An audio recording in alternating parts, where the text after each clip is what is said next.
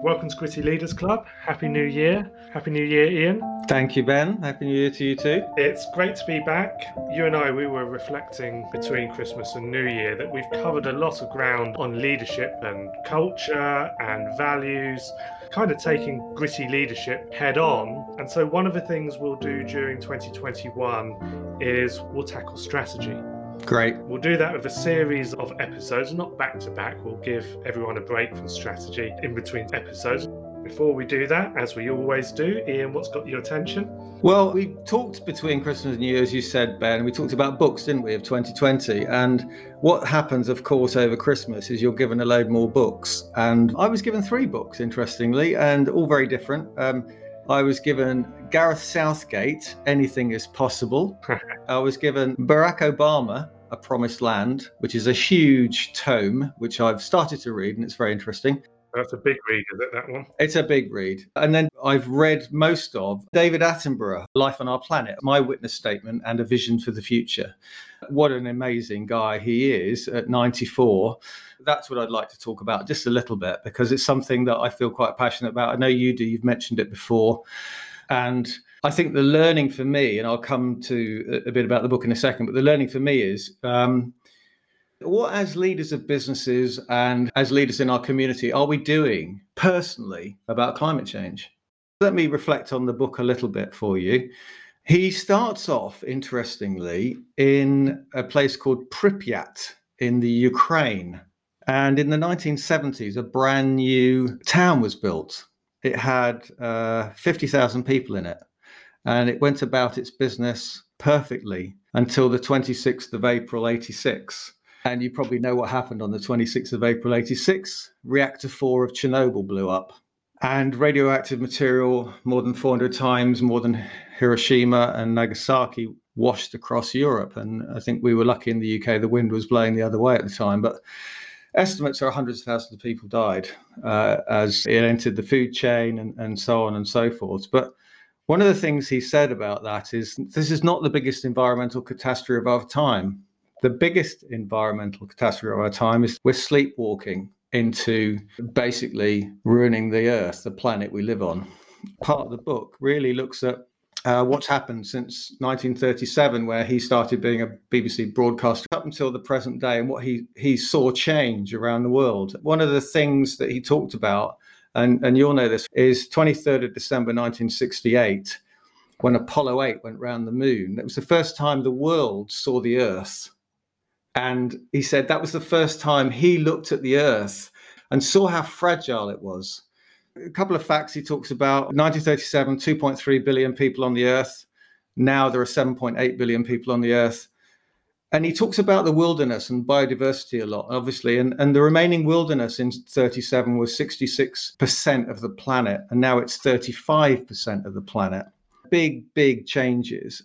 And then he gets into some of the frightening things. In 90 years' time, if nothing happens, the planet will be 4 degrees warmer, which will mean 25% of the population will live in temperatures of over 29 degrees, which is the Sahara, if that's an average temperature, which will mean mass migration of people, which will mean conflict because borders will struggle to cope with people. It'll be mass migration. But also in 90 years' time, if nothing changes, sea level will rise by almost a meter. So all the coastal towns and cities will be lost. Now, that's scary, really scary. So what does he say we've got to do? Well, he lists a whole lot of things we've got to do. Reverse climate change, reduce greenhouse gases. 85% of the Earth's fuel is fossil fuel. 85%. We've only got 4% renewables, 7% hydropower. We've got to reverse that in 10 years' time. In 10 years' time. Frightening statistics. One of the biggest problems he talks about, of course, is vested interest. 6 out of the world's largest 10 companies are in oil and gas, and 3 of those are state-owned. So we've got real challenges here. And so going back to what I said at the beginning, our listeners, I believe, and you and I, need to be sitting here saying, what can we do in our businesses to support this, to challenge each other? Because we are, as he said, we're sleepwalking into this. Yeah. And what proportion of the leaders you're working with are actively asking and exploring and hopefully answering that question, Ian? Well, some, like probably the population, haven't grasped the severity of the problem. Others, if I'm honest, some are doing way more than others. And that's what struck me in reading the book is this isn't a nice to have. This is very, very serious. And we've all got to play a part. We've got to force politicians. I mean, you talked about Greta Thunberg, didn't you? One of the books you'd read, and good old Greta, she's one of those people who are doing the right thing. And we've all got to think very carefully about what we're doing because we're all responsible. Good young Greta, by the way. Yeah, exactly. Well, it's an important topic. For my part, I'm looking at making my business a B corporation, and this year I intend to go beyond being carbon neutral to being carbon negative. And we can raise the agenda, can't we? But on some things, I think it's important to be the change that we want to see in the world. Exactly. Somebody said that before you. Gandhi, I think it was. Was it Gandhi? Insightful chat. And for my part, what's caught my attention is family business. I work with quite a few family businesses. I'm always keen to read further, learn more, get more examples. And Harvard Business Review this month has an interesting article, and there's a fact in it which I had to stop and read and reread. So let's see how you do on this, Ian. Ian, what percentage of companies worldwide are family businesses? 80%. What proportion of the workforce does that account for? Oh, very, very high. I'd probably say 95% or something. Yeah, okay. 85% of companies worldwide are family businesses, so you're pretty close. Much greater proportion than I'd have guessed, and 62% of the worldwide workforce. Okay, big numbers. Huge numbers. Yeah, I've got that Harvard Business Review, so I'll read that with interest. That's why you were so close. No, I haven't read it. I haven't opened it yet. We all believe you, Ian. All of us, every one of our audience believes you. Let's get on to strategy. We're going to explore strategy, giant topic, really important. Today's episode is called What is Strategy? So let's start there. Ian, what is strategy? Well, it's a really interesting question, Ben, one I've asked a lot. And when I was developing the program I currently run, and I thought, well, I need to do something on strategy because it's important. So I went back to all my old books and I started looking at Porter and I started looking at Harvard Business Review and I started Googling it. And you get a huge number of hits on strategy if you Google it. And I started thinking, actually, people misuse the word. And we use the word in many different forms, don't we? We always talk in business about strategic initiatives and strategic priorities and strategic intent. And we use it all the time. But I thought, let's go back to basics. Let's go back to basics and say, what is strategy? So I asked that question at the beginning of a session. And I say to people, what is strategy? And most people write down, it's a plan. Well, it kind of is a plan. But before you get to the plan, you need to know why you're different. And so my place to start this whole thing is where Porter started, in a sense, in one of his seminal books, which was, it's your strategic competitive advantage. Okay, well, I'd answer that question differently if you were to ask me, what is strategy? Write down my definition. I'd say something along the lines of, it's our choice of approach to achieve our goal or to achieve our objective. Yeah, I always go back to simplicity and say, if you want to open a coffee shop on the high street, let's take Guildford. In Guildford, there's probably 7, 8, 9 coffee shops. If you wanted to open another coffee shop, you need to do your thinking. You need to walk around the other coffee shops. You need to see what kind of coffee they do, where their price points are, what customers they have, what else they sell, and then think what you're going to do. And what's that got to do with strategy? Well, it's got everything, because if you come in and you give the customer exactly what the others are already giving, the likelihood is you're going to fail. if you look at the best examples of organizations that have pursued a differentiated strategy, they make more profit, they have more sustainable businesses, and they are more successful. And if you look at the supermarket industry, which everyone does when they look at strategy, you could see that the ones that have won for a long time are companies like Waitrose or Whole Foods, because they've got great competitive advantage. They've chosen something quite different. If you look at this and you study it, you find that companies like Sainsbury's have always been a little bit stuck in the middle, which is what Porter would say, if you're not trying to be particularly differentiated. So you can view this from your little coffee shop in the high street and how you're going to be different, whether it's going to be incredible brownies or different kinds of coffee or very different kind of customer service. See, this isn't where I would start. So I think you're telling me to start with competitors. Look at my competitors, work out the points of difference. And I agree it's important who my competitors are, what are they doing, understanding my market, how I will show up in that market and how I will be successful in that market. But I would start with the objective. And to explain what I mean here, I would call a shareholder meeting. Now, if I'm founding a business, I am the shareholder. So I'm going to call a meeting with myself, if you like. If I am running a business for somebody else, then I'm going to call those shareholders to the meeting. And my question will be, what do the shareholders want from this business? Mm-hmm. And I think that's the essential starting point. And if we use your Guildford coffee shop example, there's going to be a world of difference between the coffee aficionado who wants their own place and to brew good coffee and meet great people and contribute to the Guildford community. There's going to be a world of difference between that motive and let's say graduates straight back from INSEAD Business School has decided they can take on Costa and Starbucks. They've got a wicked plan to do this, and they're setting out to create the next great big high street coffee brand. If let's get away from the coffee shop example, because let's just get away from it. Yeah, if we think about the different types of ownership we've got, and we ask different types of shareholder, what do they want from the business? Well, if we've got a lot of private equity involved, quite often they're going to say, grow the business, maximize the value, and achieve a sale sometime within the next 5-year horizon. Yeah.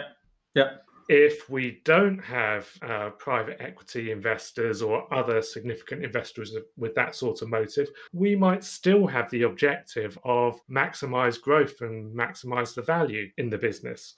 But equally, we might get an objective of cash flow, generate a good income. A family business, we quite often hear we're going to stay independent. We're going to be independent. Family's going to retain control. We're going to keep the factory open. We're going to keep providing employment to the families in our community. And that's what they want from the business.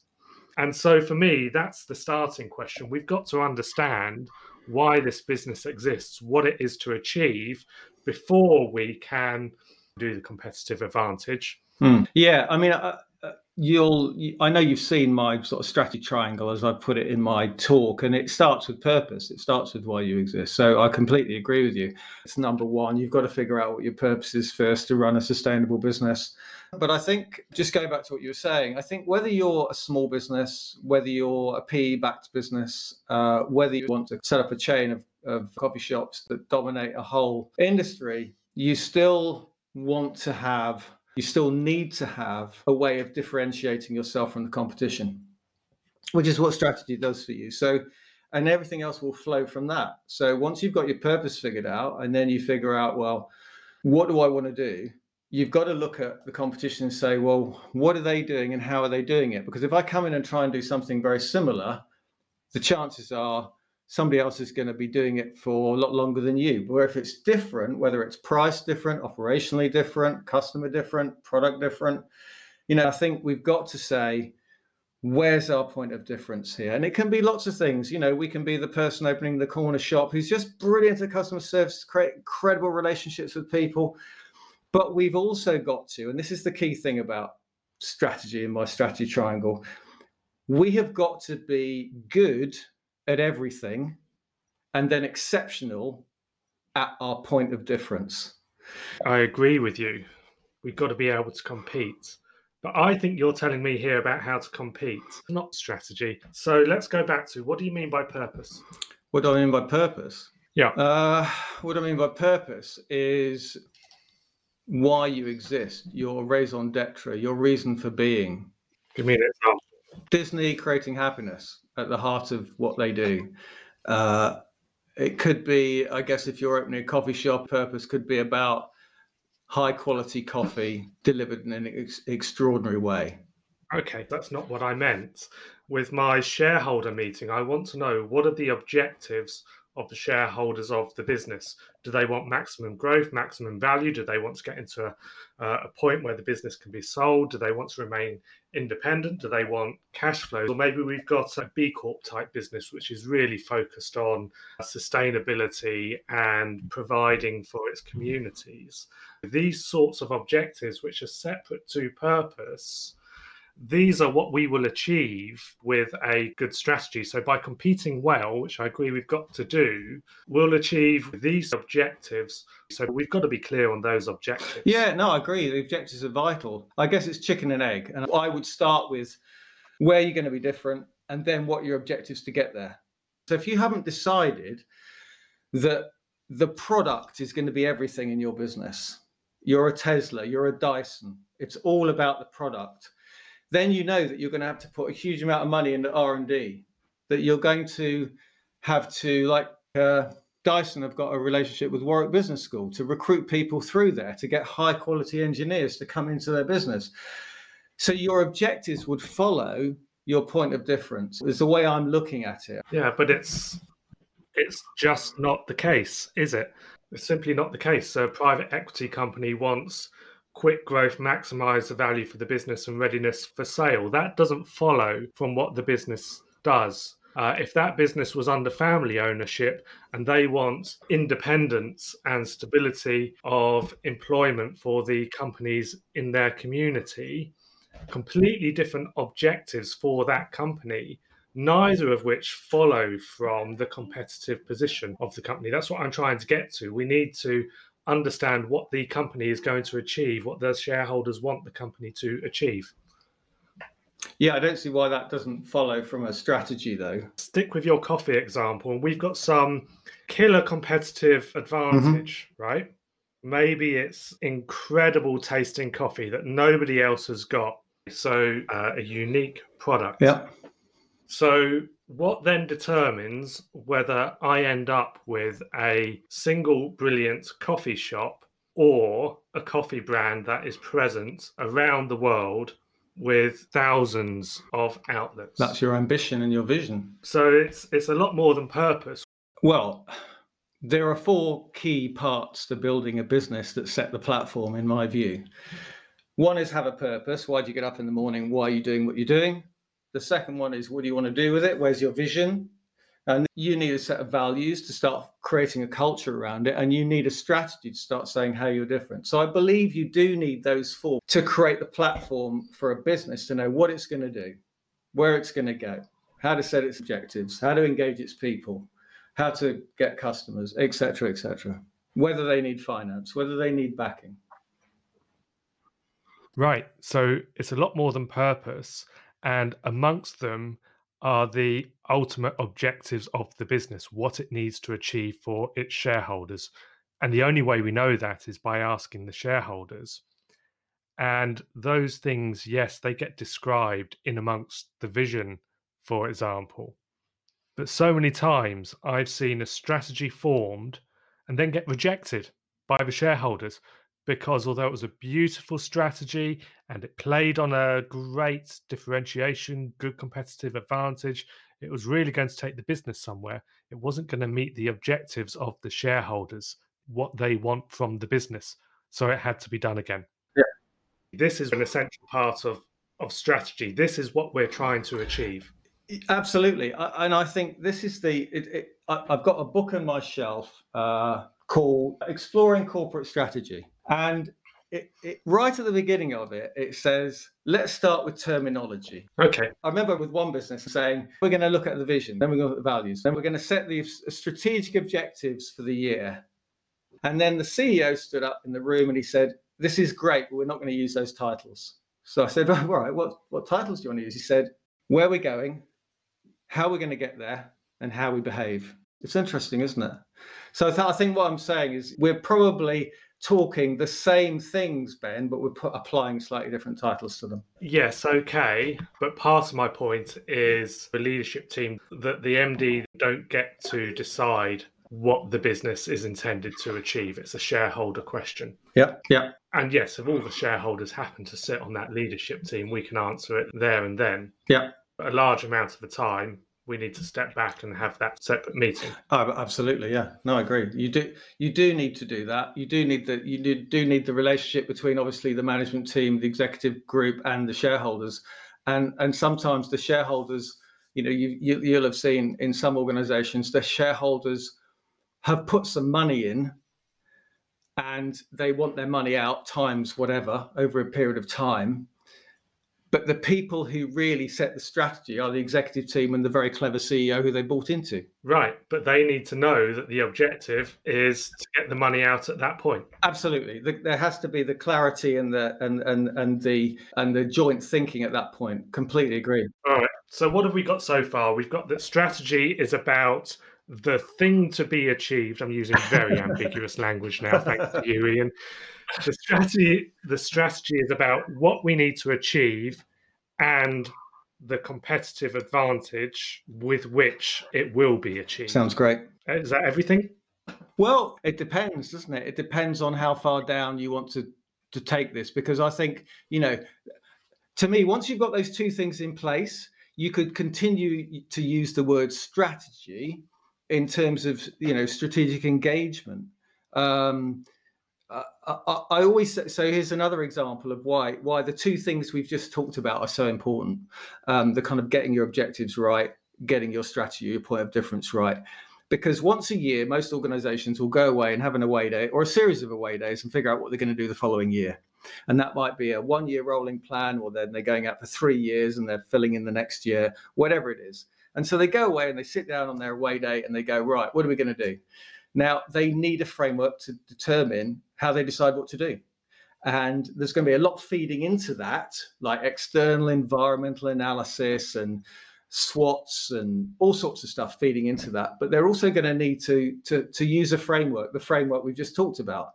And from that, they can start to say, so they've got their vision, they've got their strategy, they've got their values, and then they've got their key objectives, what they want to see, what the shareholders want from this business. Then they can sit down, and only then, I think, if they haven't got those pieces in place, it becomes really hard. Then they can sit down and say, what are we going to do next year? And then they can sit down and say, well, where should we put our money, our hard-earned cash next year? Because this is our point of difference. These are our big objectives. This is the timeline we're working for with investors and so on. And so that would be a strategic decision to come up with those, what I would term strategic priorities. Hey, Ian, finally, I agree. This is what strategy is. It's those big objectives, what the organization is here to achieve, agreed with the shareholders, described in vision and the values that tell us how we're going to behave to get there. And it's clarity about what's our point of difference, how we're going to compete, how we're going to be successful in our marketplace. That's strategy. And then once we've got those things, then we can form the plan, let's say, for the coming year. And it's often called strategy as well, but that's not really the strategy. That's planning. Yeah, I agree. So we have strategy and we have planning, and we can see the difference between the two of them. At risk of reopening the can of worms, there's one more thing to mention, I think, about strategy, and that's scope. And what I mean is, so far we've described how the strategy will tell us what we will do to be successful and to reach our objectives. A good strategy also tells us what we won't do, what's out of scope. Yeah. What are the things that are off the table. Yeah. And it's useful to have that in there as well. Now, you're about to tell me that, obviously, Ben, we already know the answer to that because we've got a vision for the organisation, right? I know you were going there. But for me, a good strategy says the things we won't do as well as the things we will do. Well, Michael Porter, one of his famous quotes was, the essence of strategy is choosing what not to do. And therefore, one of the things he's saying, which is building into what you're saying, is, and you saw it when Steve Jobs came back to Apple.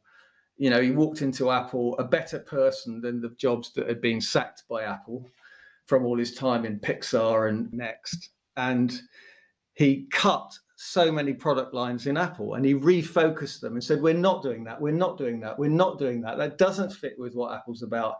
And so I think it's vital what you're saying, which is be very clear what you do and what you don't do. Well, it strikes me that the way we've described strategy so far is pretty classical. Mm-hmm. I think you mentioned SWOT analysis. Yeah, and if we're doing SWOTs, we can do PESTLEs and we can do all sorts of other analyses. This is kind of quite a classical way of doing strategy. I think it makes great sense for big established companies, for established markets as well, but perhaps doesn't make so much sense always for a startup business, which is still feeling its way a little bit. So do you have some other ways of looking at strategy? Well, I think you're right. I mean, I think, when a startup business starts, I guess that I've seen, and you'll have seen a number of ways of startup business kicking off. Somebody comes out of a big corporate, they're fed up of being in a big corporate, they've got a great idea, they want to pursue that. They sit down in a room with a couple of buddies who have also been there or they know well, and they say, look, we've got a great idea, let's pursue it. And for the first year or so, they sell, they establish relationships, they just get on and they try and make it work, and they do it from their living room.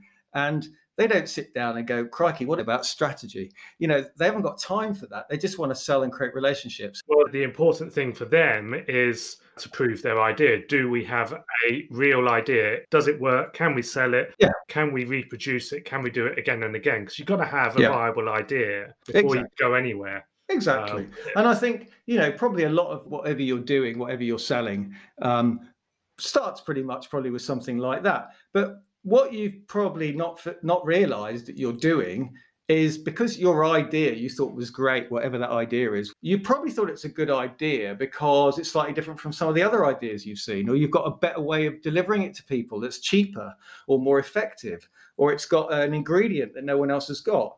So without using the word strategy or some of the terms that we've just discussed, they're in there somewhere. The most successful business, when you take them apart, they might not have used these frameworks, but they actually are within their business, within their thinking. I agree. Strategies can emerge as well. They can be emergent. And the great example is that young business that has proved its point and then is going further with that.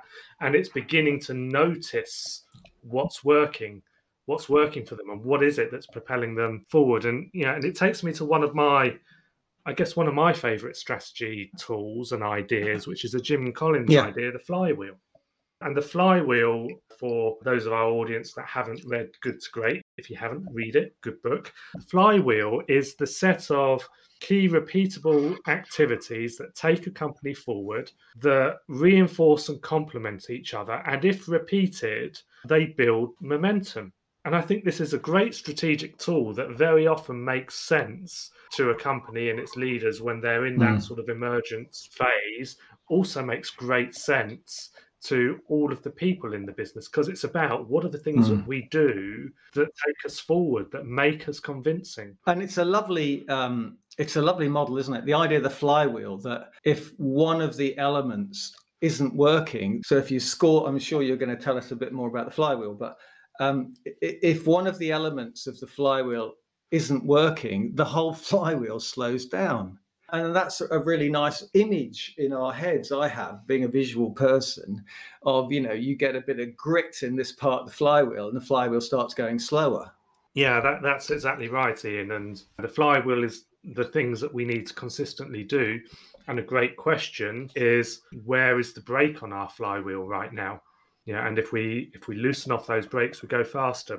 I do flywheels with most companies I work for, but let's pick a Jim Collins example here. Giro, the sports helmets and sportswear brand.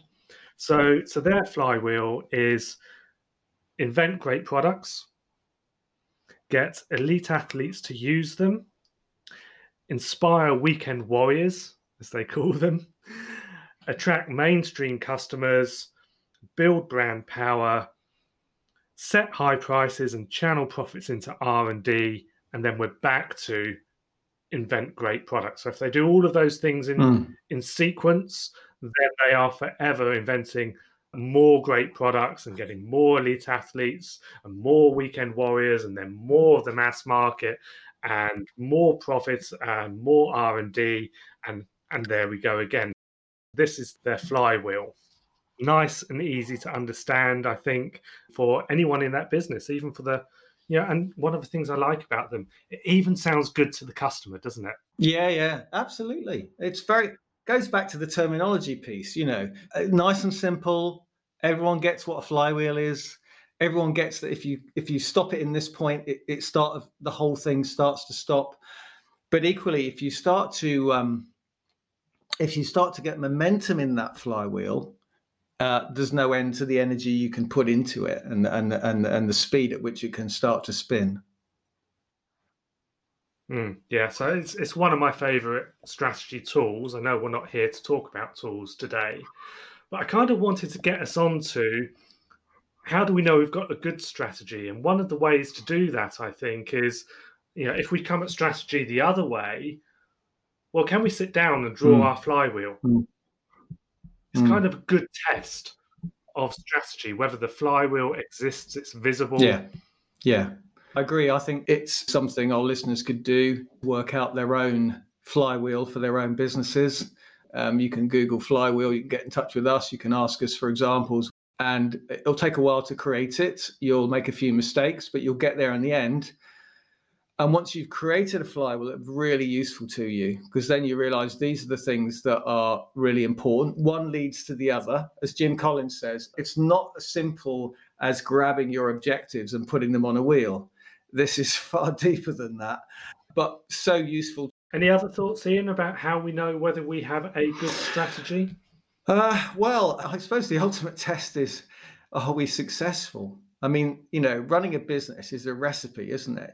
There's so many elements to running a business that you have to get right as a leader. And we're talking about so many of them on this podcast. Strategy is one of those elements. If you've got a good strategy, the other thing about it, of course, is, does it go through your business? Is it something people get? Do your frontline staff get it? Have you engaged your people in it? Are your objectives and targets through the business linked to it? Have you got great terminology that people really understand about it? But then there's all the other stuff we've talked about to death in 2020 about, the cultural aspects of running a business too. And you have to get all that right. You said, first of all, does it work? And it sounds a bit glib, but I mean, it's actually one of the essential tests for a strategy. And, strategies aren't static, and we need to be constantly reviewing and adjusting and asking, is it working? And do we need to shift? And you've described there a bunch of the other conditions for success or failure of a strategy. Is it well communicated in the business? Is it understandable? So on. But, the end of that strategic process, many companies think of it as a process. They'll go off site, they're going to dream it up, they're going to work through it, they're going to write it down. Can you look at a strategy prior to communicating it and implementing it? Can you look at a strategy at that point and know whether it's good or bad? What would you look for? I think you've got it's a complicated answer, I think, to your question, hence my pause. I think you've got to look at inputs as well as outputs. So you've got to say, what did you consider? I've been on, too many away days where we do a SWOT or a PESTLE or an ANSOF or a BCG or whatever the matrices we're using, and no one's got the knowledge to fill in the boxes. And therefore, we've not done enough external analysis of what's going on in the market. Now, that might be as simple as walking down the high street, or it might be much more complicated than that in a bigger business. So I think one of the things is you've got to have some tools, some frameworks, and they could be simple versions of what we're talking about, or more complicated tools and things you might use. But you've got to have something, some sort of structure to do it. And then you've got to have some input from the external factors, because strategy isn't in isolation, as we said. You don't just sit there in a vacuum and go, "What's my strategy?" It's in relation to something. It's in relation to the economy, the wider world, the competition, the customers. So it's a relationship model, if you like, in that sense. So you've got to understand some other factors before you can create it. Then you need a sort of structure in which to put it together. And I think then you've got to agree on it. As you know, from this sort of clarity and alignment, a top team, if you've got a top team and you've had some really challenging away days where you've discussed it, you've debated it, you've said, is this right? Should it be more like that? And then you've honed it a bit and put it together. If it's done in half an hour on the beginning of an away day, it's probably not going to be very good. These things take some time to evolve and create, and then I suppose your test is rolling it out to the business, to your managers, to your heads of department, to your people, and then really making it work in the market. But I suppose you don't really want to execute a bad strategy. As somebody once said to me, the worst thing you can do is execute really well a bad strategy. So you want to make sure you've got a good strategy and you execute it really well. So I think I think it's a complicated recipe. I'd certainly look for groupthink. That was one of the things you mentioned there. Has this strategy been formed within the bubble of awareness of the people forming it, and how big is that bubble? Do we need to do something to pop it? So is there the risk that the strategy is the product of the groupthink of the company? Is it believing its own hype? That's one that I think everyone needs to be vigilant about. But one of the errors I see quite often is the thinking is too small. And a good antidote to that is, and one that I find really easy to remember, Sun Tzu and the Art of War. The Art of War, what this tells us is that a good general, to win his or her campaign, will make sure, before they start the campaign, they'll make sure they've got a good political strategy. Do I have the alliances that I need to be successful? They've got a good economic strategy. Can I fund and resource this campaign from start to finish? And they've got a good technical strategy as well. In the case of battle and war, do we have the technology and the fighting skills to be successful here? And I think it's a good test of strategy as well. Do we have the right alliances? If we think of consulting companies often work with the products and services of others. So who are they aligned with? Are they aligned with the most powerful and the up and coming? But also our coffee shop. Who is our supplier of coffee beans? Who are the alliances we need? Economic. I see this one, if we started with that shareholder question, it's quite often answered for us. But how often do you see a company that's not thinking hard enough about how to be funded and be able to afford what we want to achieve, or making the mistake that they're only thinking of running the business out of revenues, when actually there's many more options available to them, even without giving up shareholding if they're trying to remain completely independent. So does it take into account the economic and then technical? This is maybe the thing that comes most obviously from looking at a competitor analysis. How are we going to compete? What's our edge?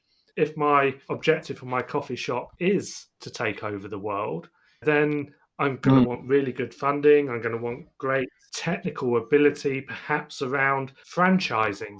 So I think the Art of War, that's a nice little test that can be done. Do we have a good political strategy, the right alliances, economic strategy? Are we going to be able to afford this from start to finish? And technical strategy. Do we have the product and service and the ability to deliver it? Yeah, no, a good run through there of exactly what to think about. And I was just going to ask Was it Sun Tzu who came up with the pestle analysis? But I know it wasn't. But he was obviously there before Francis Aguilar was. Yeah, you're right. Some of these tools do similar things, and they overlap a lot, don't they? We'd better wrap it up, Ian. Do you have a favourite strategy tool or device or question or thinking point that you want to leave us with? I don't want to overcomplicate this, really. I think if you're running a business, you are going to get bitten on the behind at some point if you haven't got the basics in place. And these sound like more than basics in a way that what we're talking about today. But to me, they're not. They're a platform for building a sustainable business, the things we're covering today. And you do need to figure out why you're doing it, what your passion is, what your purpose is. You do need to figure out where you want to go with this business, your vision. You do need to figure out how you differentiate it and all the things we've discussed about objectives and goals and so on behind that, and shareholder.